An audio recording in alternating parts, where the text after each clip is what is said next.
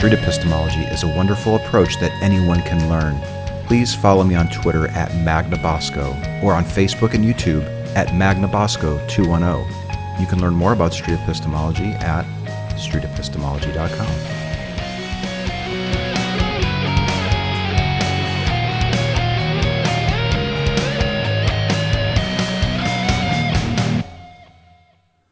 About the How to Change Minds street epistemology inspired comic. Before delving into the script used to create the comic, here is some background from the two individuals involved with the project. Anthony Magnabosco here. Rebecca and I met at QEDCon in Manchester, England in 2017, where each of us were tabling, me and several other volunteers for street epistemology, and she for her amazing line of skeptic-themed comics. We kept in touch since the event, vowing to work together in some capacity. When Rebecca showed me her short 10-page SE-inspired comic, I instantly wanted to help her reach a larger audience by converting it to a video. This project challenged my video editing skills like no other, and for that I'm grateful. I'm really happy how this project turned out, hope her creative work inspires more people to look into SE, and I'm eager to work with Rebecca again soon. Hey, I'm Rebecca Fox. About 10 years ago, I went through a pretty intense period of questioning and reevaluating my beliefs about the world. I didn't mean to demolish and reconstruct my whole worldview. I just wanted to look into this idea my colleague had about fluoride in the Australian water supply. But once I started looking into that idea, I found other people who were curious about what was true. They called themselves skeptics, and they had a seemingly reliable method for assessing claims about fluoride and everything else. The method has three main aspects: attention to logical coherence, awareness of human biases, and respect for reality. Once I embraced these principles, they took on a life of their own. Whether I liked it or not, and I often didn't, I found myself applying them to my everyday choices, to my ethical positions, and to my religion. I started with something easy, a kooky idea my obnoxious colleague was always going on about, and ended up changing my beliefs and my life. When I first read about street epistemology, I thought, that's what I do. I ask myself the questions that street epistemologists ask other people. Why do you believe that? How confident are you in that belief? What if compelling counter-evidence presented itself? Are you sure? Are you sure? I also thought, I can't do that. I'm not the sort of person who can talk to strangers about beliefs. Conversations about the weather are stressful enough. But I know how valuable being encouraged to interrogate your own epistemology is. And having read widely in the field of behavior change, I appreciate how remarkable street epistemology is. I wanted to contribute to a movement that I think has huge potential to change individuals' lives and society as a whole.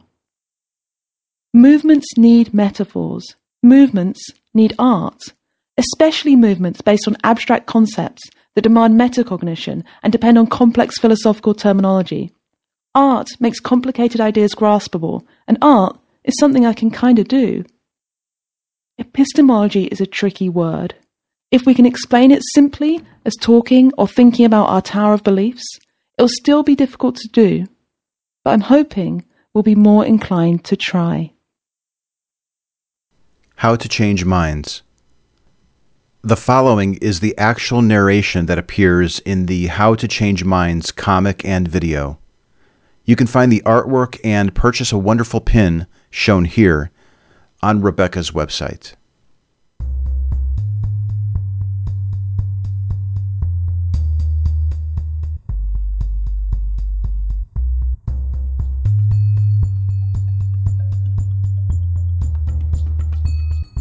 How to Change Minds by Rebecca Fox. Narrated by Anthony Magnabosco.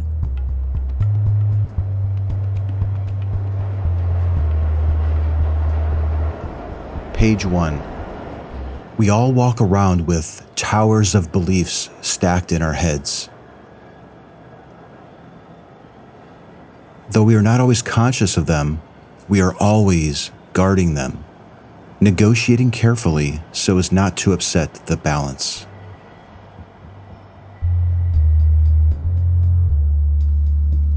Page 2.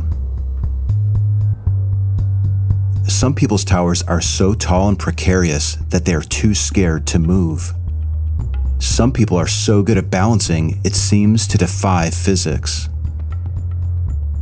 Some people are reckless, constantly losing blocks and picking up new ones. Some people's towers are short and sturdy. They can dance without fear of falling. Some people's towers are so high, they can't enter certain rooms. And others have towers just tall enough to ride the ride that they want to ride.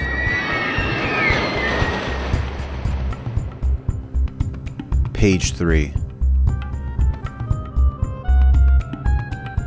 Protecting our tower are two characters, the prince and the beast.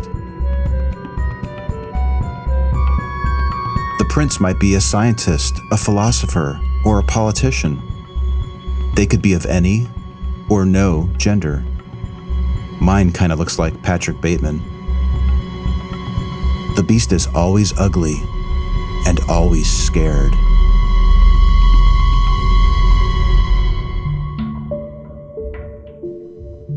Page 4. The prince and the beast can't see the tower.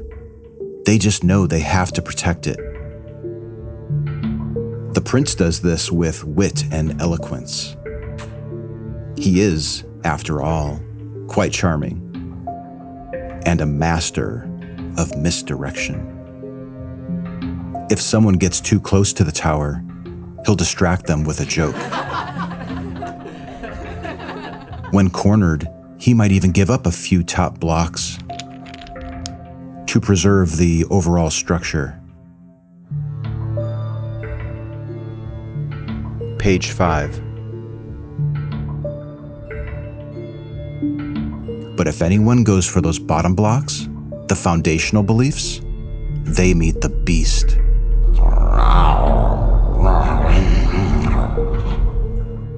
The beast will not let you take those blocks.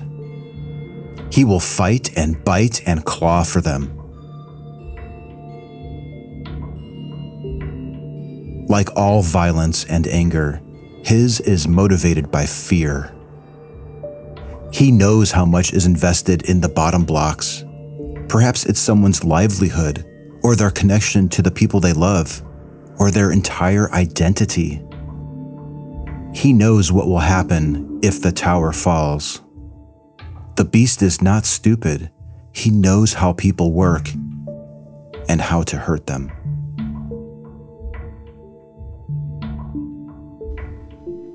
Page 6. If you want to try and change anyone's beliefs, you have to contend with their prince and their beast, looking for loose blocks, probing to see if they'll come out easy, if there's a millimeter of wiggle room.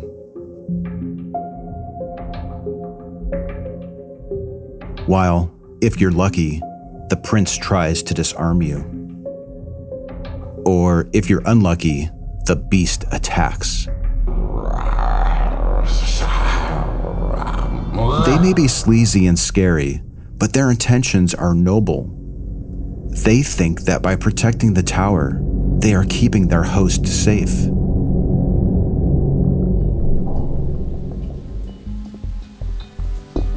Page 7. Maybe, if you're quick, you can reach in and pull out a few loose blocks. The person might even thank you for lightening the load. But maybe you get gouged by the beast.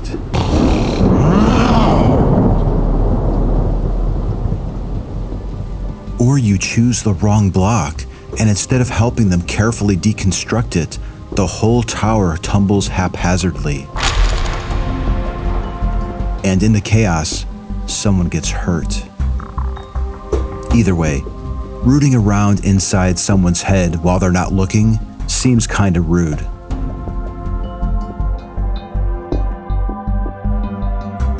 Page 8. That's why the best way to change other people's beliefs, or to change your own, is not by gingerly prizing blocks out one at a time.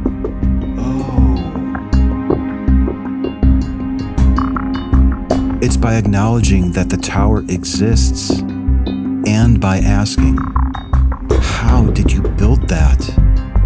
Why did you build that? What's keeping that up? The prince and the beast aren't on guard for questions like that. Page 9. So while they're on a coffee break,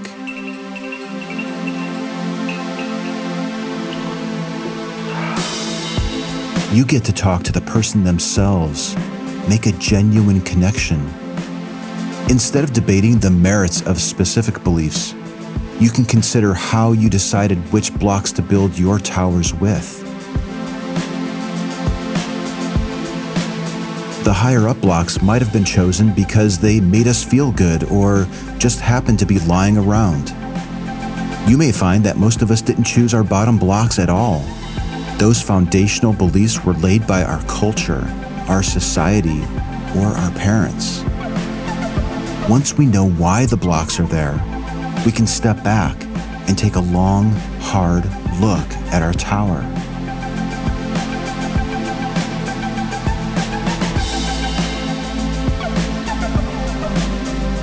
Page 10. And consider, wouldn't it be a lot easier to get by with a shorter one? Made of beliefs we consciously chose because we had solid evidence to support them. You know, something you can dance in. Talking and thinking about the tower is what philosophers call epistemology.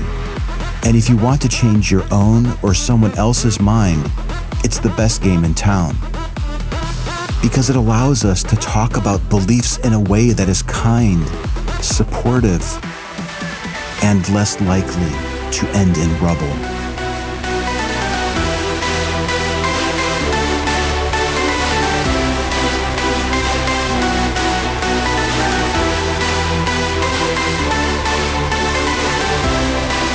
The end.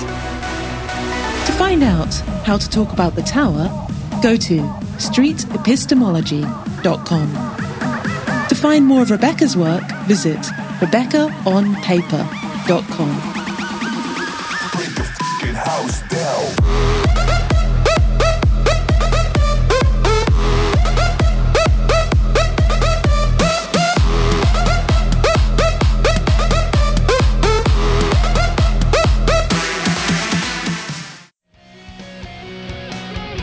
Street epistemology is a technique by Dr. Peter Boghossian in his book A Manual for Creating Atheists and his Android and iOS app, Atheos.